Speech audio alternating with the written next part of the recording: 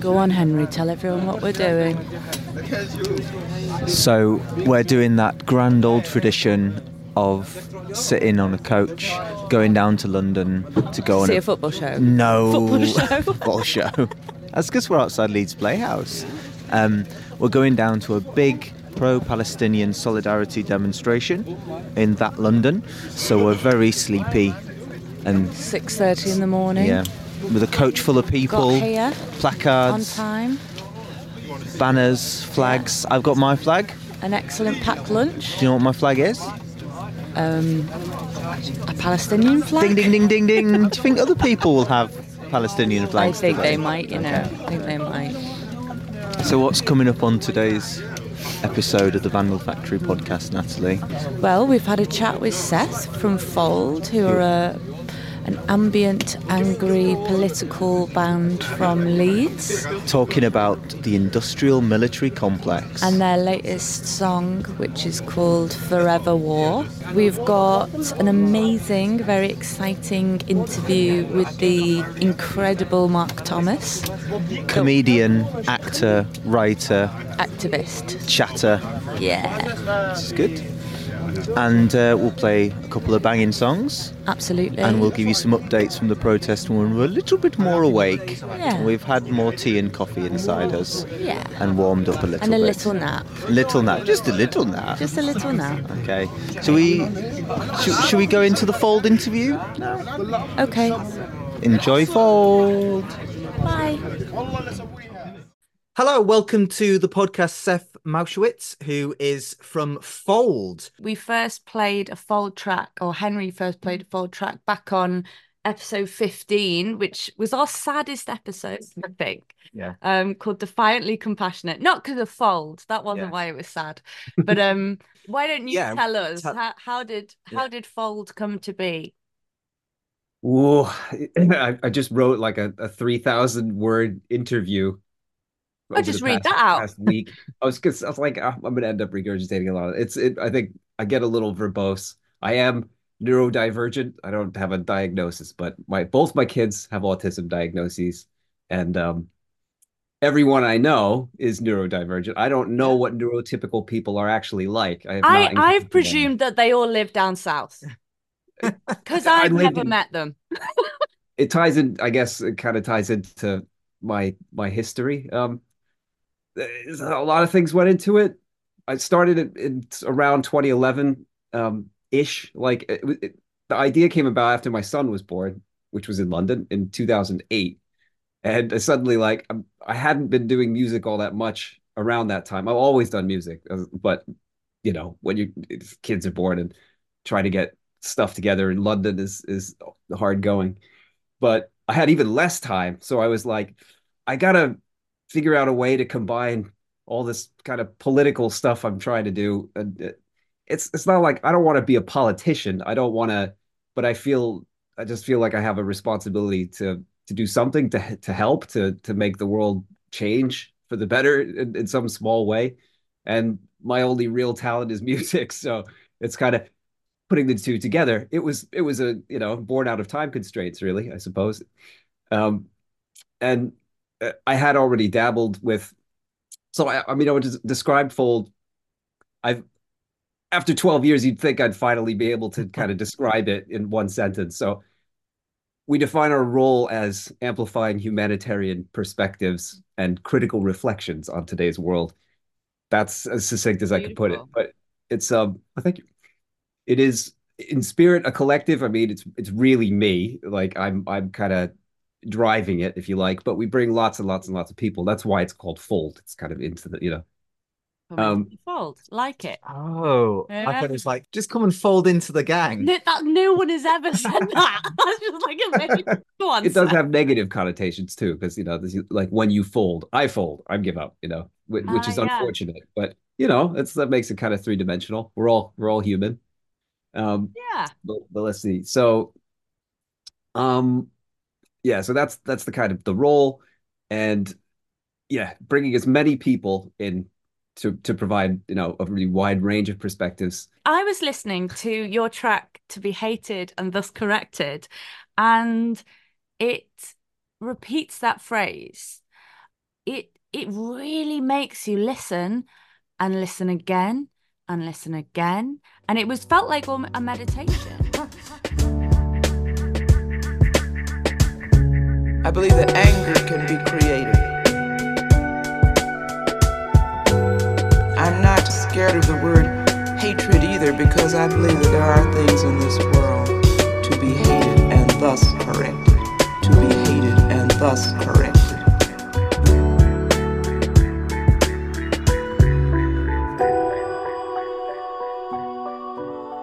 You use the phrase ambient anger, which Yeah. I think's beautiful way to describe it. If you're going to win people over, if you're going to ask people to reflect on these things, you have to try different things. It can't just be the same. Nobody wants a whole album of being beaten over the head. Mm. It's These are difficult subjects that we're tackling, and yeah, it's about experimenting with just different ways to see what actually does work. But thinking in terms of like an album or dealing with different subjects in different ways, it ends up being I guess partly where I'm at the time and where we're at when we're writing and recording. It's in terms of the writing, it's mostly me, but it's always informed by us when we get together. We talk about stuff, and a lot of those discussions inform the approach, and it's kind of where we're all at in our lives as well. I'm naturally not like a particularly angry or aggressive person. I'm really more kind of I need to self-soothe. I need calm. I need, um, yeah, I have oversensitivities in various senses. Sound particularly, which is why music affects me so much. The spiky sensory profile. It's the typical neurodivergent thing. Yeah, it's a way of when I'm making that music. It's if it comes out really calm, chances are it's because I need something to help me calm down. So I'm channeling that in a weird way. Yeah, like with the new single, that was just it was really urgent that we responded in some way. And Okay, so so it's your about new single, please tell us it's about nice Forever segue. War. Yeah. So yeah, so I made like an 18-minute video like trying to explain because these are really big big issues, and these are hot topics, and if you put a foot wrong, there's a big risk in addressing this at all, full stop. Now I do have a slight advantage there. I don't know if advantage is quite the right word, but because half of my extended family were wiped out in the Holocaust. So I'm half Jewish, if you like, and that was my father's side of the family. Both his mother and father, Polish and Belarusian, all wiped out. And it was only really my grandfather, and then later we found like one family member who'd survived the occupation of Poland. So it definitely inherited ancestral trauma, intergenerational trauma, and that affected me from an early age, like being aware of the horrors of war and carrying around a certain amount of grief and anguish. And I've known about the situation in Palestine for like I don't know, at least 2 decades, like known extensively about it. There's no question in my mind that this is the Israeli apartheid regime is one of the most awful oppressors we've ever seen, and they're the only one. And this was I'm quoting the Israeli journalist Gideon Levy. This is the only oppressor we know of that's positioned itself as well as the victim. It is That's exactly how Israel positions itself, which is pretty unusual, especially for an occupation that's been going on for 70 years. But there's still like if you go on social media, you go and look at mainstream media now, they're still clinging on to this idea, Oh yeah. even across all of the main, national press, still painting this narrative and just cannot break free of it. And I think this is the first time that I've ever seen in my life where it's at that such a huge amount of cognitive dissonance taking place right in front of you and a massive backlash. I've never seen anything on this scale, and it's like the genocide is awful, and what's happening is deplorable. But if you're gonna pull out any kind of a silver lining, it's that this confrontation is finally taking place, and it was bound to explode somewhere. And I guess this is like an opportunity.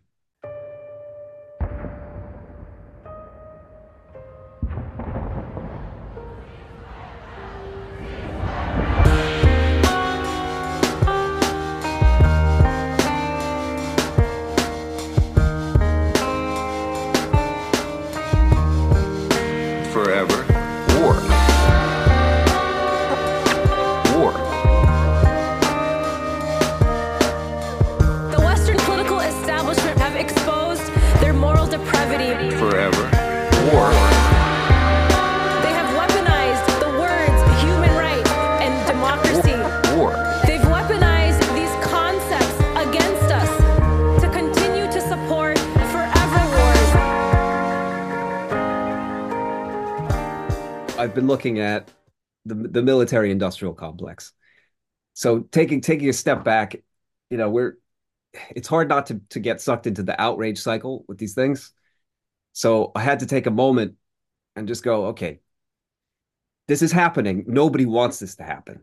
No, nobody apparently wants this to happen other than the Israeli state and the US and the UK governments, it would seem.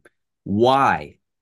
When the vast majority of people do not want this to be occurring, why the hell is it still happening? It doesn't even look good well, okay, it's terrible for Jewish people across the world because Jewish people are conflated with Israel, which is wrong. Obviously it could be the end of Palestine.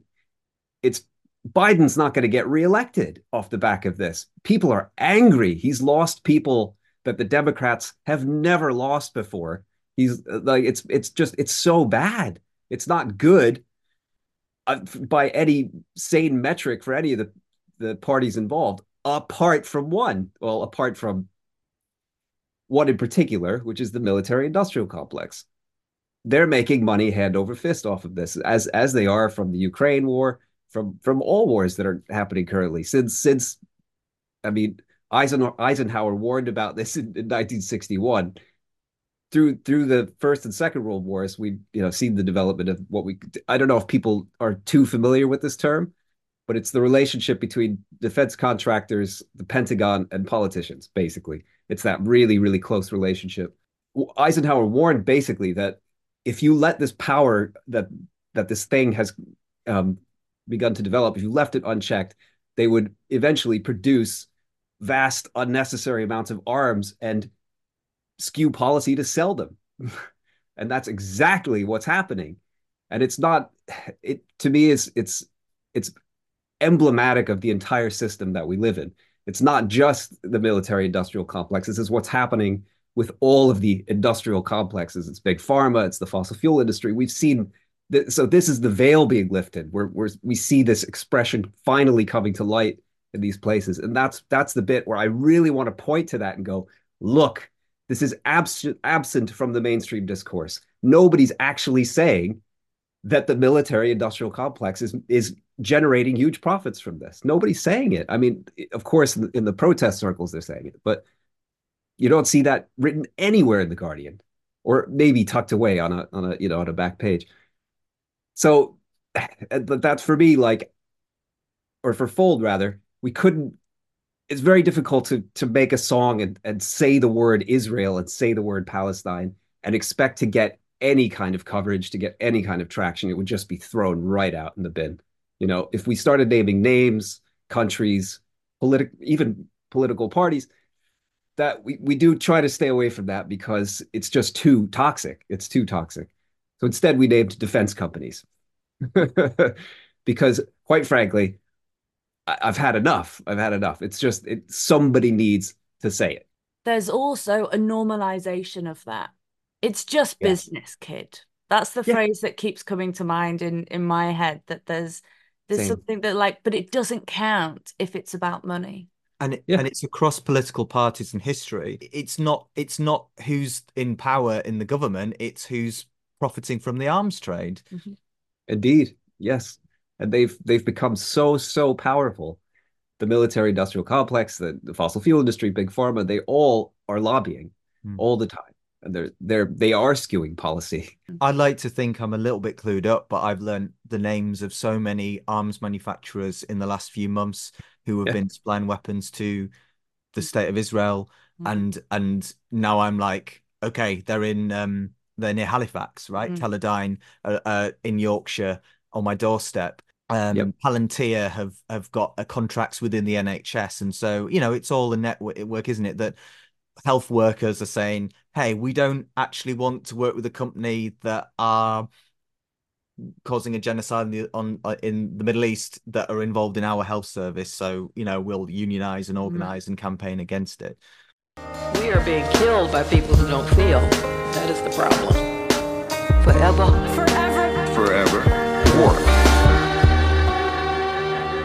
All these wars represent are profits for the military-industrial complex, for the executives at Lockheed Martin, Raytheon, and Boeing.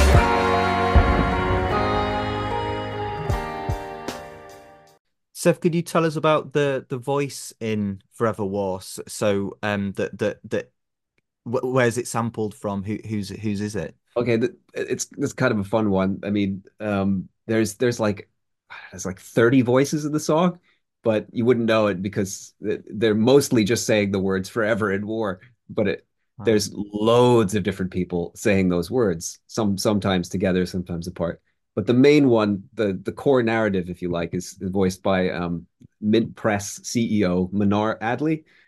I distilled the narrative in a particular way, but it's still part of the original narrative, if you like. I'm not twisting words or anything. Yeah, she runs this news company called Mint Press, and she just was I was monitoring all the responses across the whole kind of media spectrum, and that one video, it was so concise in its critique of the whole situation, and particularly of the military-industrial complex. I was like, oh wow, okay. So I sent it around to the other guys, and they were all like, that's on point. We should definitely do something with that. I also really liked Gideon Levy because, being an Israeli journalist, he's one of the few voices coming out of Israel to really hit the nail on the head every single time. And what does a rare Fold live gig look like? The gigs are they're incredibly fun. They're also incredibly stressful. I'm kind of this, I don't know. I've got 3 MIDI controllers. My setup's over here. Could almost turn the computer to show you, but it's me like doing all this, so because it's drum, bass, and guitar, and I'm doing all the rest of this stuff. So it's incredibly challenging to do a full hour of that. Wow. But we love it. It is great. It's great crack. It's great crack. Nice. We love having it's just like having Malcolm X on stage with you. It's like a seance. It's this weird council of living and dead voices all floating through the room. Get it in the diary. Yeah, absolutely. So thank you so much for chatting to us. We'll ask you the last question, which is, if you'd like us to play a song on the podcast, what track do you want the listeners to hear? Yeah, I did think about this actually. It's going to be War Pigs by Black Sabbath, because that's the song that really influenced this song more than any other one.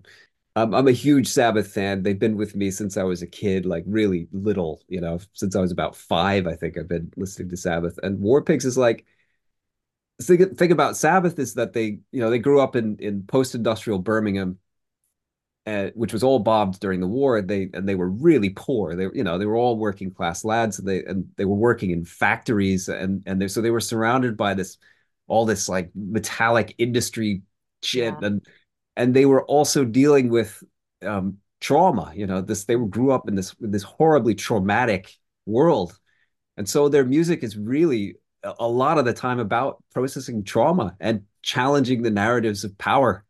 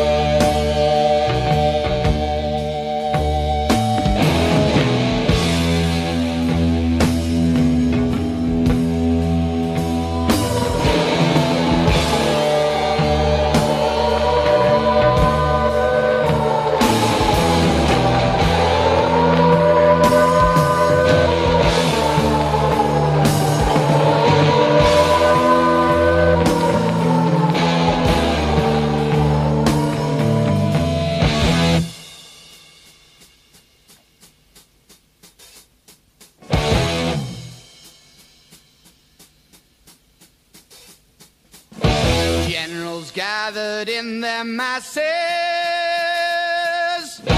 just like witches at black masses. Evil minds that plot destruction, sorcerer of death's construction. In the fields of bodies burning, as the war machine keeps turning. Death and hatred to mankind, poisoning their brainwashed minds. Oh Lord, yeah.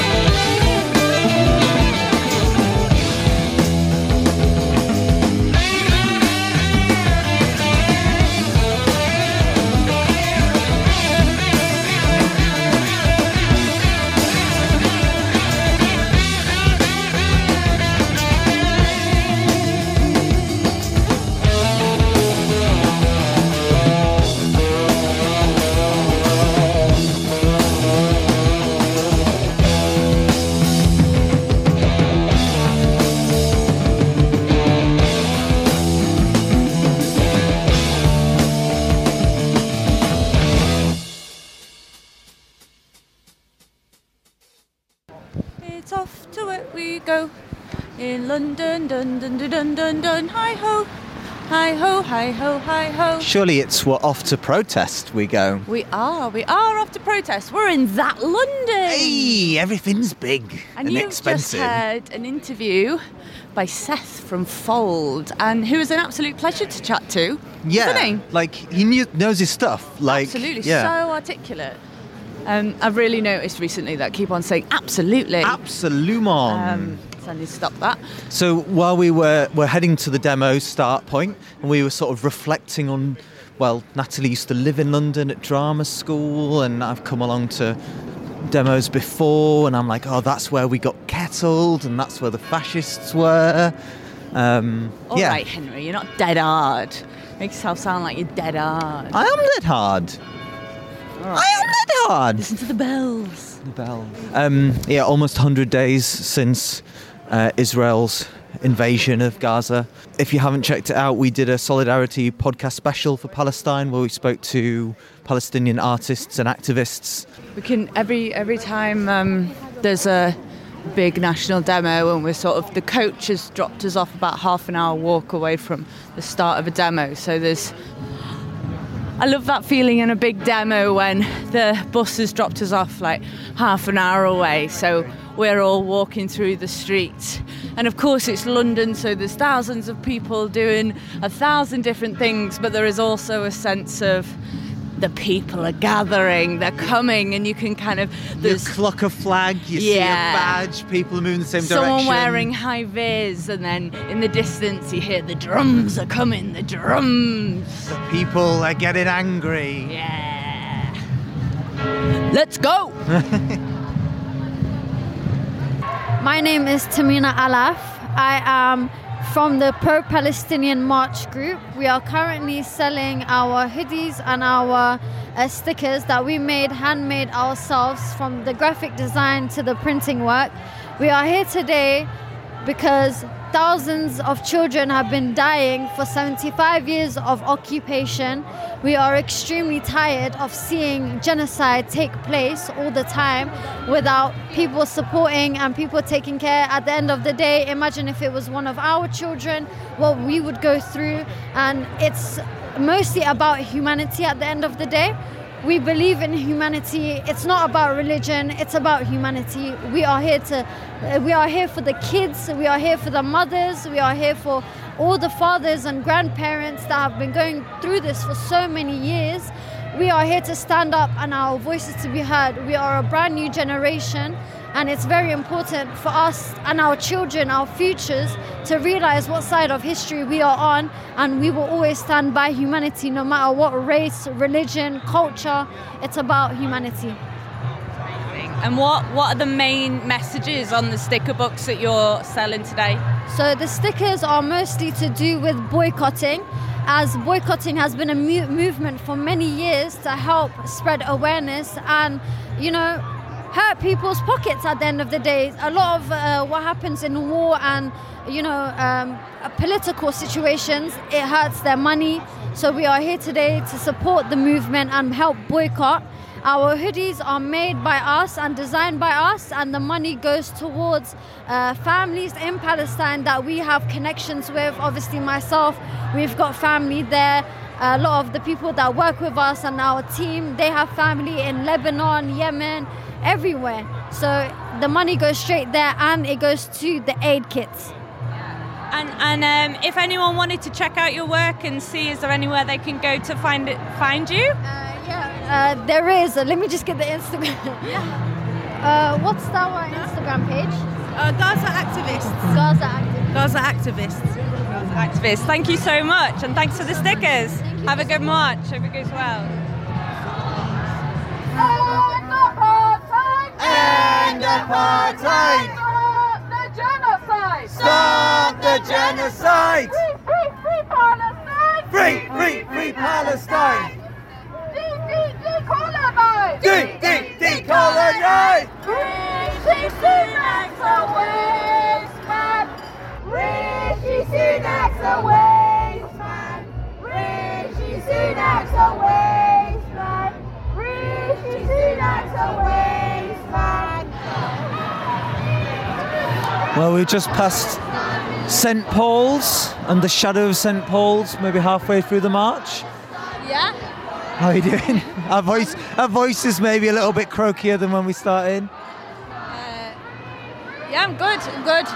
I'm flagging a little bit. It's just the fatigue has started to kick in a little bit, but I'm all right. It's fun. We've had some fun time. passing around a megaphone to different people and just Get lots sharing of children, it. lots of young girls doing an amazing job with the microphone. Yeah. So good. And there's so many different, I've seen Welsh flags, Celtic. We walked with the Celtics we started with the Celtics. We were wedged in between the Celtics and the Queers for Palestine, which I was like, what a good gang. Yeah. I've seen banners, footballers for Palestine, footballers against apartheid. So I think it's time for us to take a little breather from the demo and do another little interview. Yeah, with a very special guest, right? Yeah. So we spoke to our next guest, Mark Thomas, months ago when he was touring his show England and Son in the foyer of York Theatre Royal. Mark is a comedian who started in the red-hot heat of 1980s political comedy. and he's a good egg. He's a good egg. A very funny man, a very smart man. And this show, England and Son, is not a stand-up comedy show or a political activist show, which is what you might come to expect from Mark Thomas. It is a fantastic piece of theatre. We were blown away by it. I would say it's one of the best pieces of theatre I've seen in years. Theatre that absolutely punches your gut. We're passing McDonald's. Boo! McDonald's have been supporting the Israeli apartheid.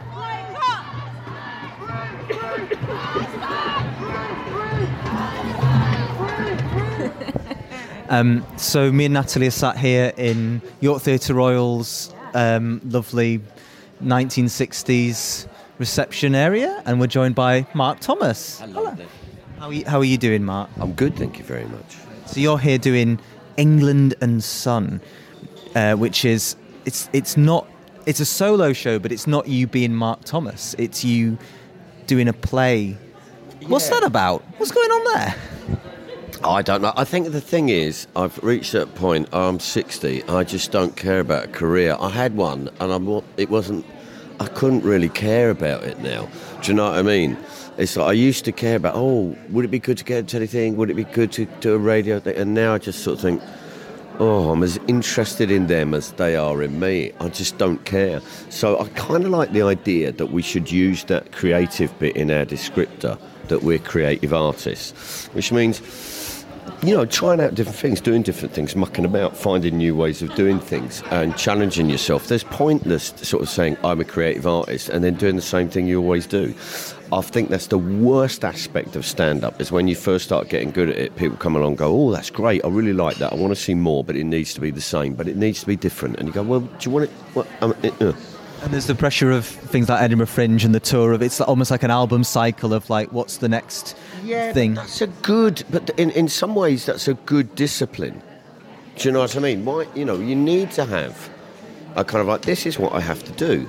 I have to meet this moment in time. I have to meet this deadline. I have to get it done. I'm not I'm not worried about that. I quite like a work ethic. I quite like the fact you go out and get work done. People who keep the same material, or look, people aren't going to hand you stuff. Do you know what I mean? So I'm quite a kind of get out there and create it. So this is great. I love doing the show. It's written. How did it come about? I met the playwright after seeing his previous play. I came out of the of the Roundabout Theatre in Summerhall in Edinburgh during the festival, having seen the political history of Smack and Crack, and I turned to my mate and went, that was amazing. And this voice behind me went, I wrote that. So that's how I met Ed, and we just became mates. I really love him. I properly love him. He's an amazing, wonderful human being.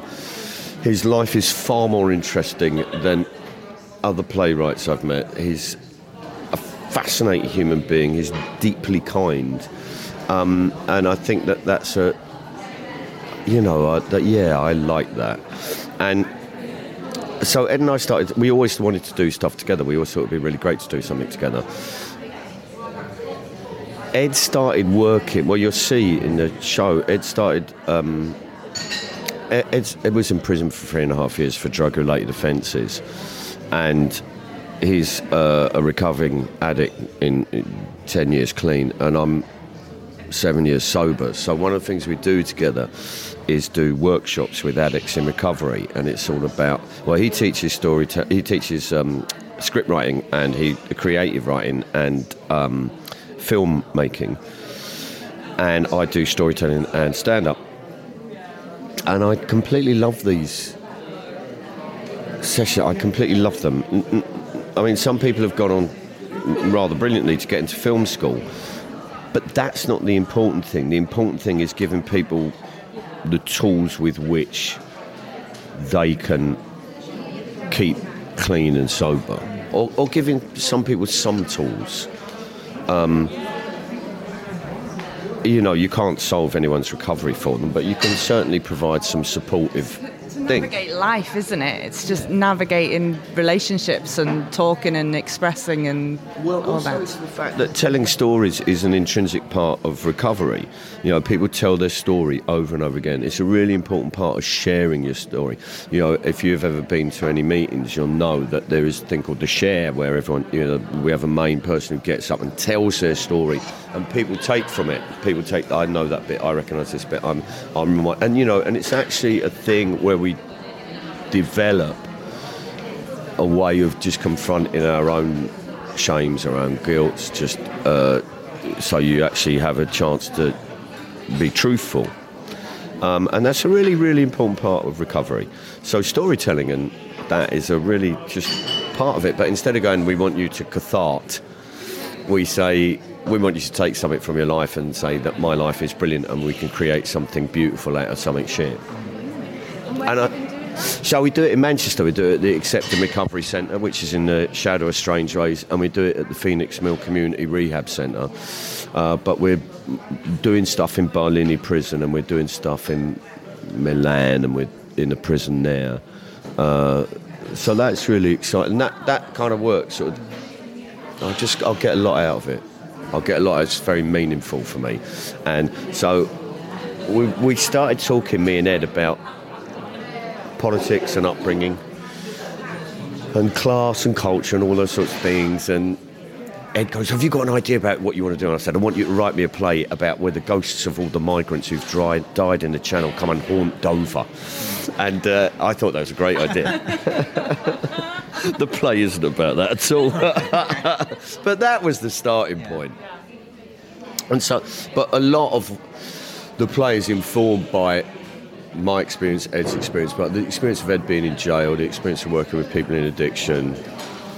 Brilliant. So that's where it came from. I can't wait to see it. We're going to see it shortly.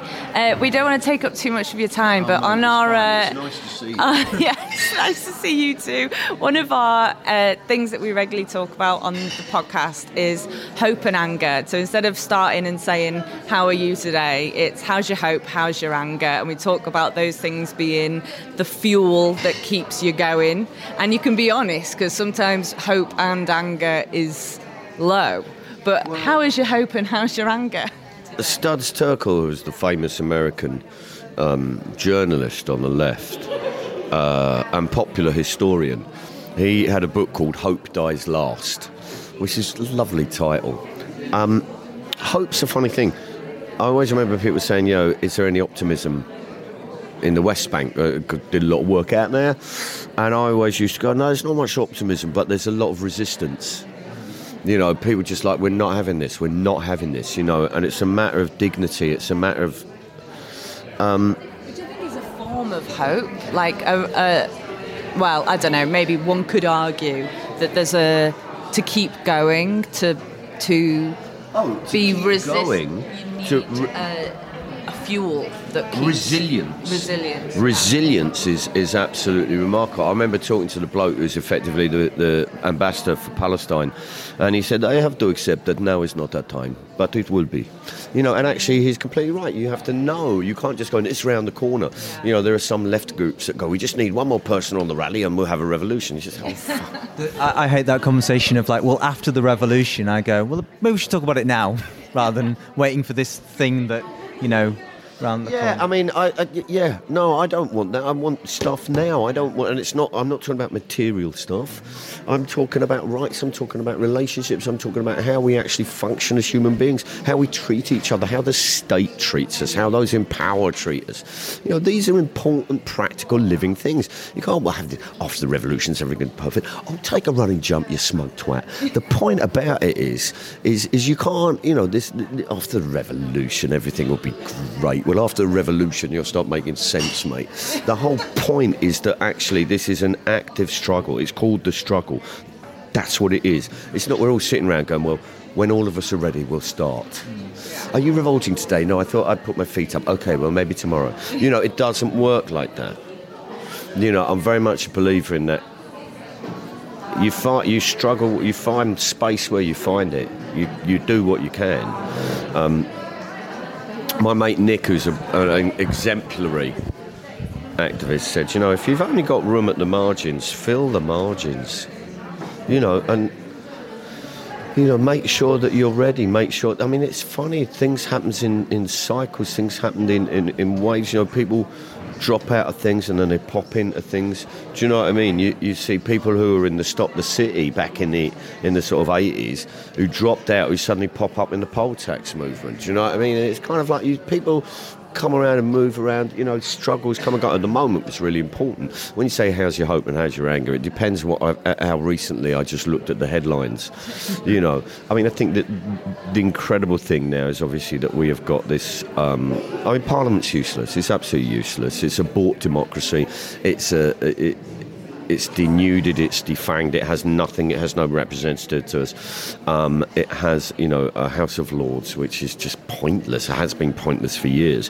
But a democracy whereby you can actually influence decisions through wealth, so that literal billionaires can donate and literally dictate, that you can rob people. So, I mean, the tax system in this country has effectively been a way of taxing the poor to give to the rich, and this is just absolutely outrageous. You've only got to look at, 14 billion quid's worth of, you know, corrupt PPE deals and the failure to investigate it.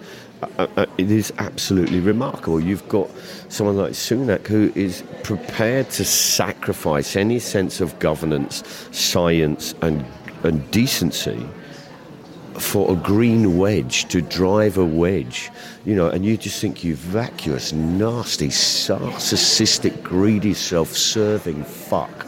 You know, this is these things. And the fact that Starmer, you know, wouldn't say boo to a goose. I want to produce gooses to see if he will fucking... Gooses, they're geese. I know that. But, you know. Sorry, I didn't want to call you out there, Mark, on the geeseness. Mate, I think we need to call each other out. We need to be honest about this. It's Geesegate. Yeah. Yeah, that was lovely. I love an alliterative thing. But I do think it's kind of like, Starmer's pointless. Why on earth would you vote for him? You know, this is him before he gets into power. And people are going, yeah, but wait till he gets into power. What's he going to do? Power. But name one example where people get into power and suddenly go, oh, I'm moving to the left. You know, it just... Surprise! I tricked you all. You know. Let's nationalise it. I don't have huge hope in Parliament. I think where we do have hope is where the fact that actually... communities are and have been really important. They're the bedrock of any kind of radical ideology. You know, so unions, lefties, anarchos, you know, the community groups. That's where you actually get the. And you can get it anywhere. I'm a big fan of AFC Wimbledon. AFC Wimbledon, as you may know, Wimbledon had our ground stolen from us. It was sold by the owners to property developers 20-odd years ago. Moved to Milton Keynes. FA approved the move. Franchise football. So local people said, we just want to build our own club. It's important to have someone to go on a Saturday, have a drink, see your mate, see some football, which is brilliant. But of course, football is more than the football. It's always about community. You know, it's always about communities coming together. It's always about... So we have a food bank collection. We have a, you know, drive for computers for school. We do disability access. We do sort of like... We have a sort of a gay and trans sort of like awareness. We have also... We won Community Club of the Year last year. And I'm very, very proud of that. I'm proud of the fact that actually, you know, this is about us as a community and raising our game, you know. And I love the fact that when I go there, there's, you know, just... all the old Herberts. I love it. Do you know what I mean? It's definitely a silver lining to come out of COVID, of everyone, if you didn't already know how important your community was, you certainly did through those times and lockdown and your community spaces being and not having access to them, or your immediate community because that's where your prescriptions are coming from or whatever that. And I think that I can certainly see that there's some longevity in that's not been less. I think the communities in and around where we live in East Leeds. But Mark, I mean, I have to say, I think one of the interesting things was people suddenly went, oh, the important people are the people who do the post and the railways and the buses and the deliveries. And, oh, okay, so, like, shop workers are important. And it's kind of, yeah. And it's kind of like, I always loved that old Robert Wyatt lyric. which is you say you're self-sufficient, but you don't dig your own coal, right? And it's always like, I'm a self-made man. Yeah, I got rich on hard work. Whose? You know. It reminds me of and we'll ask you for a song in a sec, Mark. So I'll have a think. But it reminds me of a Wingnut Dishwashers Union song, who are an American folk punk. Well, it's one person screaming and shouting, right. And it's talking about what we said about revolution. Is the lyric is, they always ask me who'll do the dishes after the revolution. We do our own dishes now. We'll do our own dishes then. Like, well, who's gonna do all the jobs no one wants to do? Well, we're already doing them. So maybe you'd like to join us? Yeah. Mark, thank you so much for the chat. We know you've got to go and prepare get into a theatrical space. You wanted to sing, didn't you? You said you about a song. You said a song. You can suggest a song. You can sing it if you want. Here we go. Okay. Just ask everyone to be quiet. I'll tell you the story. What happened was I was working with my tour tech, who I love, who's called Teen, and we were out in New Zealand for the festival. We were part of the Theatre Festival there. And as part of the greeting, the Maori greeting ceremony takes place, and the festival encourages this Maori greeting. So, like, all the elders come out, all the community come out, and you're led into this hall. And it's amazing. This woman singing like in Whale Rider, and it's just brilliant. And you're led out, and the women walk up front, and then all the men walk behind you, and you walk behind it, and you're led into the hall, and then the women all sit at the back and the men sit at the front, and I'm like, ugh. And Teen is going, well, this isn't very good, isn't it? I've got to sit at the back and you've got to sit at the front. And then they say one member of each company will come forward and make a speech about what they hope to do here, why they're here, and then sing a song, because that's what you do in Maori culture. You explain through singing. And Teen was like, I'm sitting at the back. So I was sitting at the front, and I came forward and I said, oh, we're doing this show, it's about this, this and this and this. And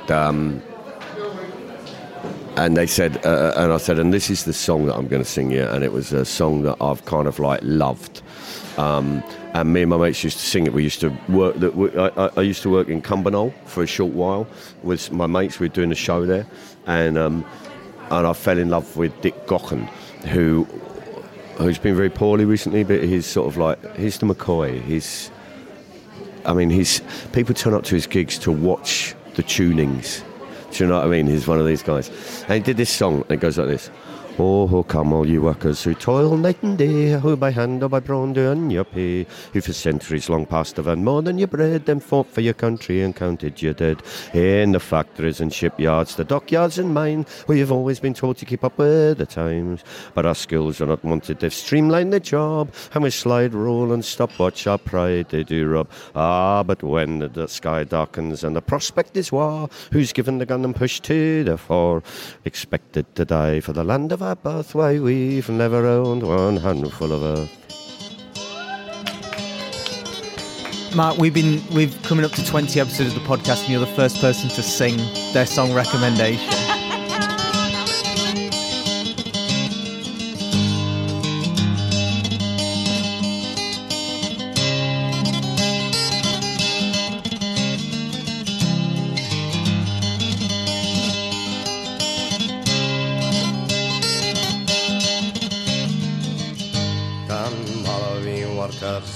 Toil night and day, by hand and by brain, to earn your pay, who for centuries long past, for no more than your bread, have bled for your countries and counted your dead in the factories and mills, in the shipyards and mines. We've often been told to keep up with the times, but our skills are not needed. They've streamlined the job, and with slide rule and stopwatch our pride they'll rob die. But when the sky darkens and the prospect is war, who's given a gun and then pushed to the fore and expected to die for the land of our birth, though we've never owned one handful of earth.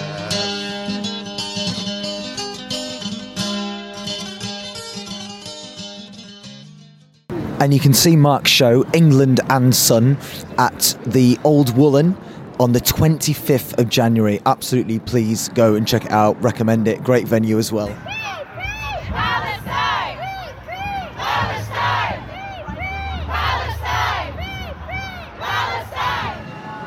Well, we've made it to Trafalgar Square. We managed to catch a little bit of Jeremy Corbyn's speech. People are starting to disappear off to get their coaches and buses and trains and you've just listened to Mark Thomas.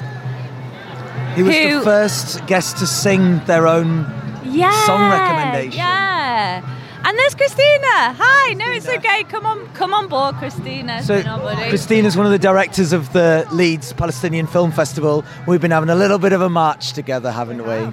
Well, you say it's a march. It's actually, I found it was more of a dawdle. Because it was quite, I mean, in Leeds, we nip round, don't we? It's a proper march. You get your stomp on. Oh, we were standing around a lot. These London folk don't know how to stride out, do they? That's what they're always saying about Londoners. They're ever so slow. 500,000 people, that's the estimates. I'd say it was, good 500,000, yeah. How have you found the vibe? Really good, some really good, kids getting involved in the chanting. Is that the right word? I'm now committed to giving the megaphone to any small child. That's absolutely. It. Like, let them just have a bash at it for a bit. Sure. So we're going to play a little clip of another person we interviewed a little while ago called Marina Riyad, who is a Palestinian based in Texas and a comedian, and the full interview is up on wherever you get your podcasts, so we just thought we'd play a little clip just to wet your whistle. Go and check that out. I think because I've experienced this for my entire existence, like I grew up under occupation, I grew up in a refugee camp in Palestine. I mean, in Palestine, like every single person that you know has either died, or for sure every person that you know, killed, martyred, but every other person that you know has been to the detention like camps. That's like the most normal part of life, right? So for me, I feel like comedy has helped me heal a lot of these things, and it's helping me face things, because what I tend to do is hide and not have to like talk about it or deal with it. I have to, like, because I'm an actress, the way I kind of see it is like storytelling. I pick my beginning and end and how I want to what are the things I want to talk about. So every show I do, every set I do is really curated to what message I want to send to them. Like, what's my story today? So here we are, weary, battle-hardened, heading back to the coach. Post pint. Yeah, we went for a cheeky pint, didn't we, Natalie? Yeah. Guess what I did in the toilets? Oh, I don't want to guess what you did in the toilets. Do you put a sticker up? I put a Free Palestine sticker up, mate. And I like this part of a massive demo as well, where again we're like thrust out onto the streets of. There's some people London, here at the bus stop with Palestinian flags. You see the occasional badge or the occasional banner, and everyone looking a bit battle weary. Yeah. Whilst also walking past, glitzy musical. Should we go and see Six the musical? Savoy Theatre. Oh. No, I think we should go see Back to the Future, the musical, which we've just walked past. So today hasn't been the only protest we've been on this month, the month of January 2024. We've been on a smaller protest, significantly smaller, but no less mighty. Yeah, half a million people marching in London. At least. 70 people outside Crossgates Library. Yeah. So if you want to hear more about this demonstration and this campaign to save Crossgates Library from, selling closure cuts, we've released a special episode all about that. So check out more of the Vandal Factory podcast. Here's a little clip from that episode, but go and check out the full thing if you want to hear the voices of people standing up for their community. In a minute, we're going to ask you, I don't need a megaphone, in a minute we're going to ask everyone to get into little groups books and have a go at making up your own chants. This is an opportunity to meet some people. One of the points in coming together is that we start talking to each other. We strengthen our network. Save our building, save our books. Selling the library really sucks.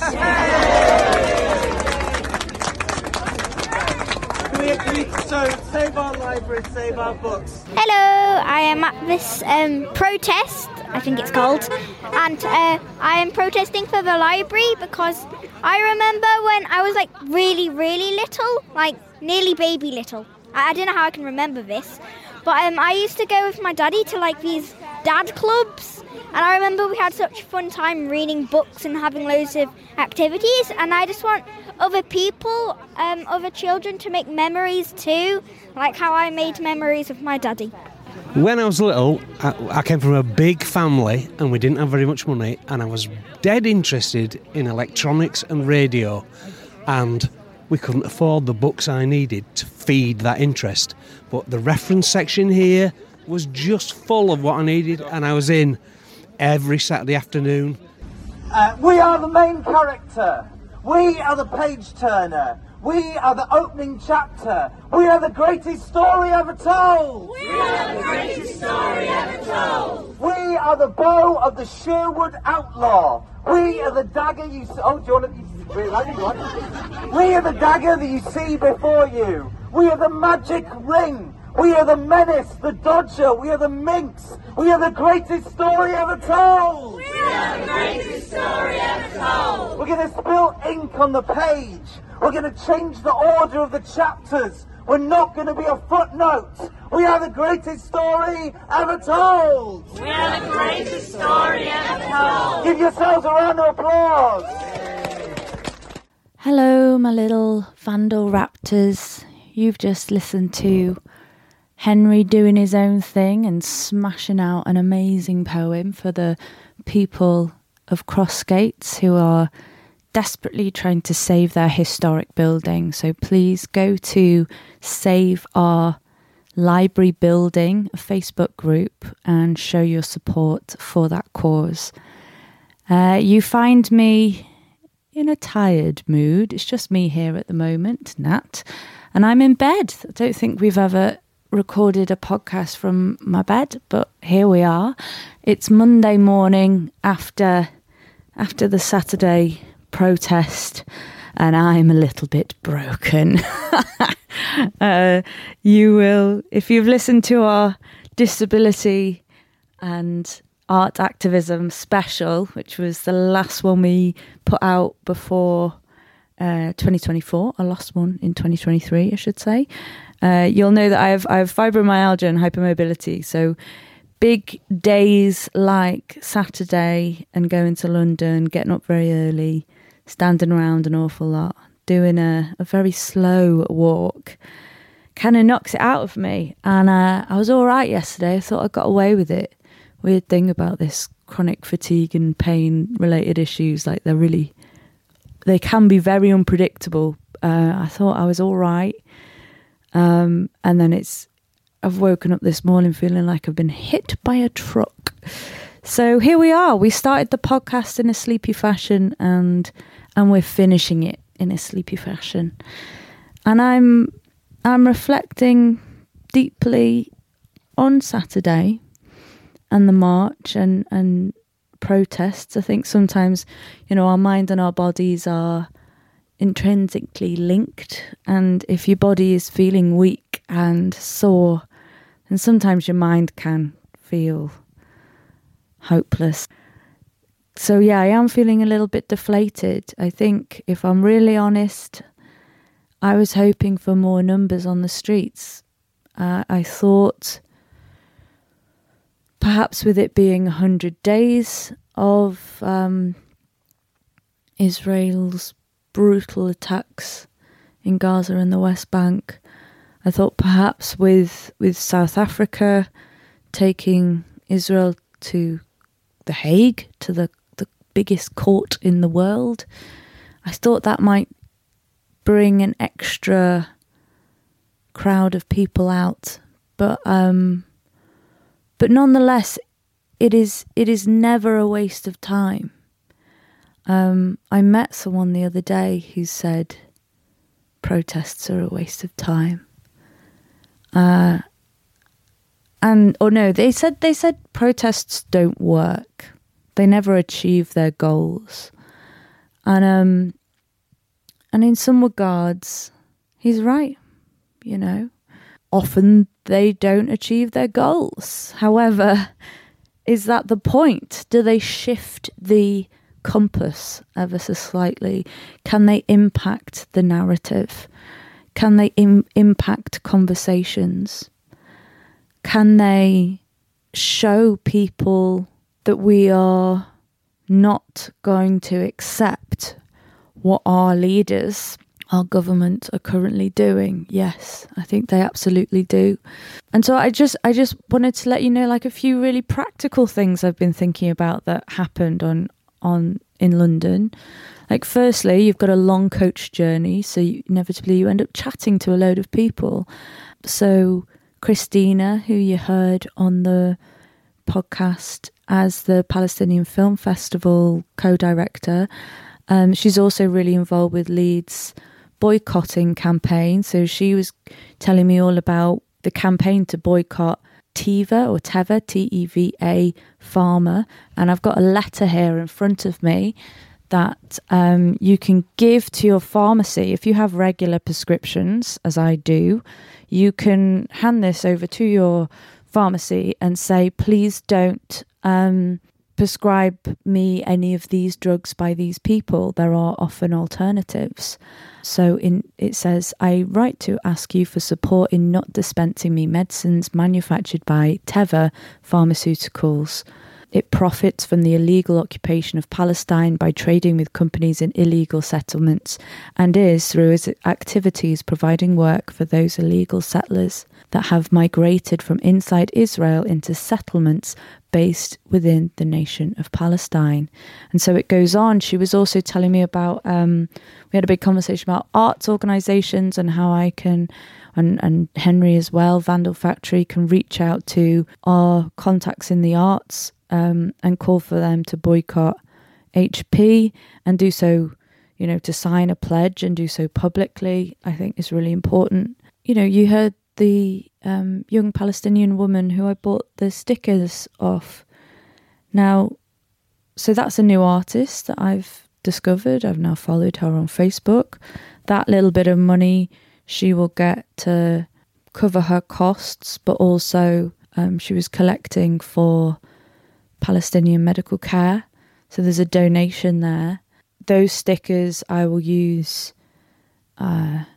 to put about, shall we say. So it's a way of stopping someone from ignoring this issue, right? So you're just keeping these ideas, really powerful messages that are on these stickers, such as stop killing children, don't be complicit in genocide, those sorts of words and images.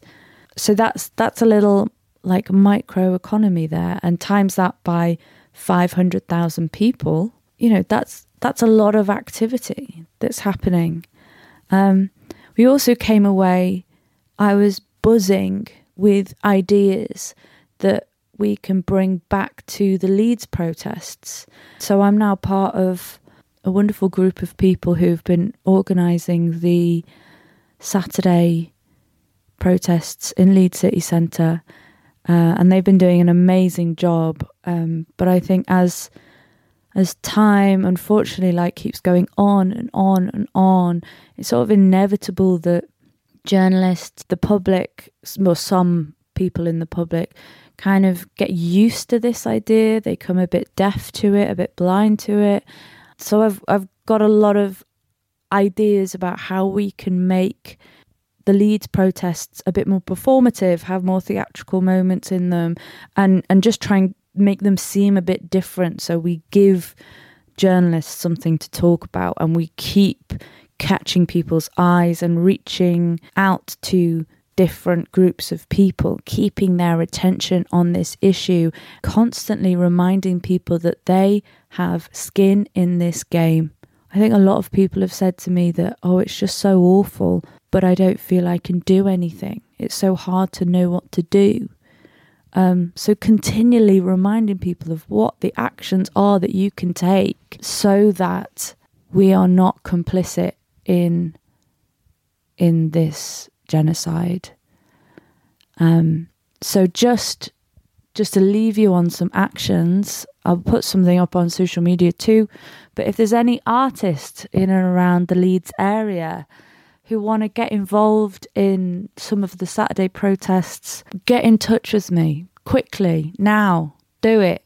Don't worry about if you haven't done it before or you haven't, whatever. You don't have to be an expert, you don't have to be anything. Just if you want to be involved and you want to do your bit and lend your skill set to telling this story, which is what us artists do best, then please get in touch.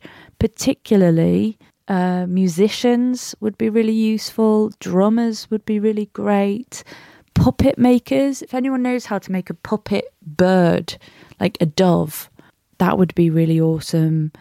Like singers, choirs, videographers, people who are really good at social media, like anything that you think, yeah, do you know what? I can spare a few hours on Saturday and get in touch with me and we'll see what we can come up with, because unfortunately, friends, I don't think this issue is going anywhere. So we need to keep going.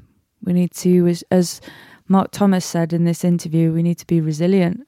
And Lord knows the Palestinians are showing us the true meaning of resilience. So we owe it to them, if not for ourselves as well. Oh, and the final thing that I want to say is that when we were speaking to Seth from Fold, we forgot to mention that Fold are performing at the Old Woolen on the 21st of March, which is the same venue as Mark Thomas is performing his show. And that was just a coincidence. We didn't even realise that was happening when we set up the interview. So that is an awesome venue. And I've no doubt that if those two amazing things are going on there, there'll be loads more going on there. So you should definitely check out the Old Woolen for those that are in the Leeds area. I think that's enough chattering from a brain foggy old Nat. Don't think I've been too inarticulate. Henry will disagree. Let's end with a banger. Hello Raptors, Henry here, just interrupting Natalie as per usual. So it turns out in her tired, poor old brain fog state that Natalie kept referring to the artist she wanted to play as Faye. The artist name is Raye, R-A-Y-E. But don't worry, I'm going to use all my editing skills to make it sound seamless so that she's referring to the correct artist.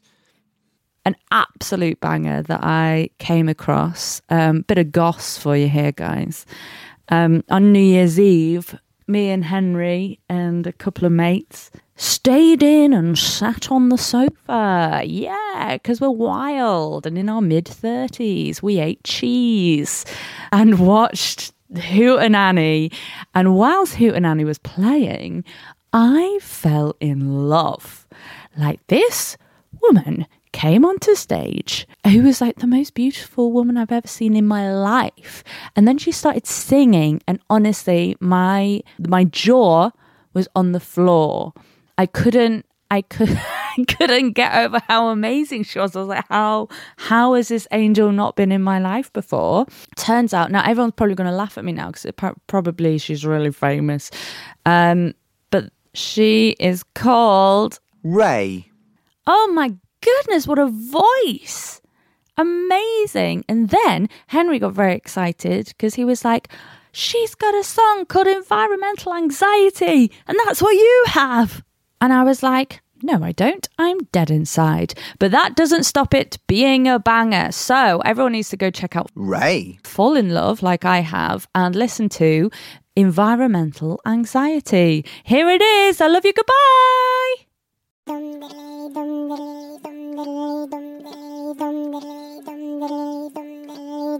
How did you ever think?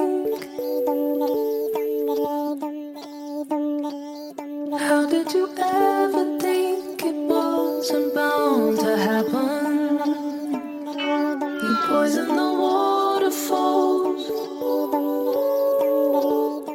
set fire to our rivers of hope. The end of us all, well, it was always bound to happen. To happen.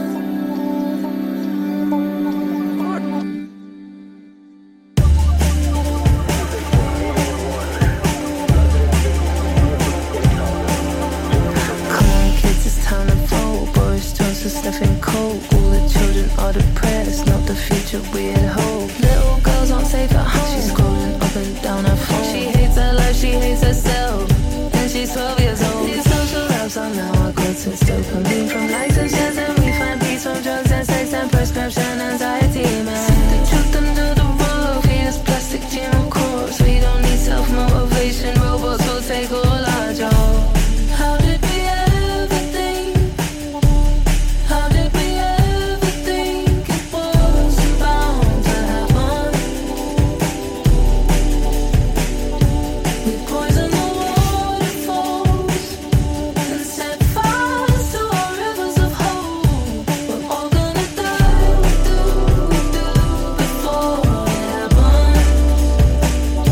It happens. Turn a blind eye when the drunk man falls. Did you ever think, why is a drunk man drunk? The system fails, 2 kids in jail, and the rich get rich and the rest get sung. Classist, sexist, racist, ableist, fascist, ageist, homophobic. Country leaders fucked our futures and they think we haven't noticed. Forest burning, oil spills, melting ice and methane gas, toxic waste and plastic fish. We're digging holes to hide our trash. Weeks in all our songs, but we drew borders across our lands. 1,000 years we've been at war. When the planet is dead, we will all hold hands. How did we ever think? How did we ever think it wasn't bound to happen?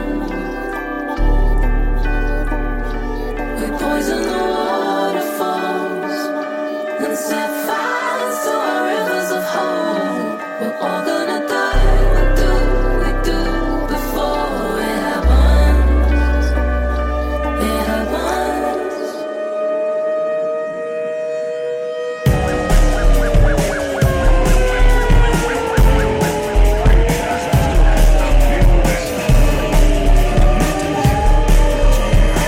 Attention citizens, please evacuate the country in an orderly fashion and leave behind any personal belongings that you don't need.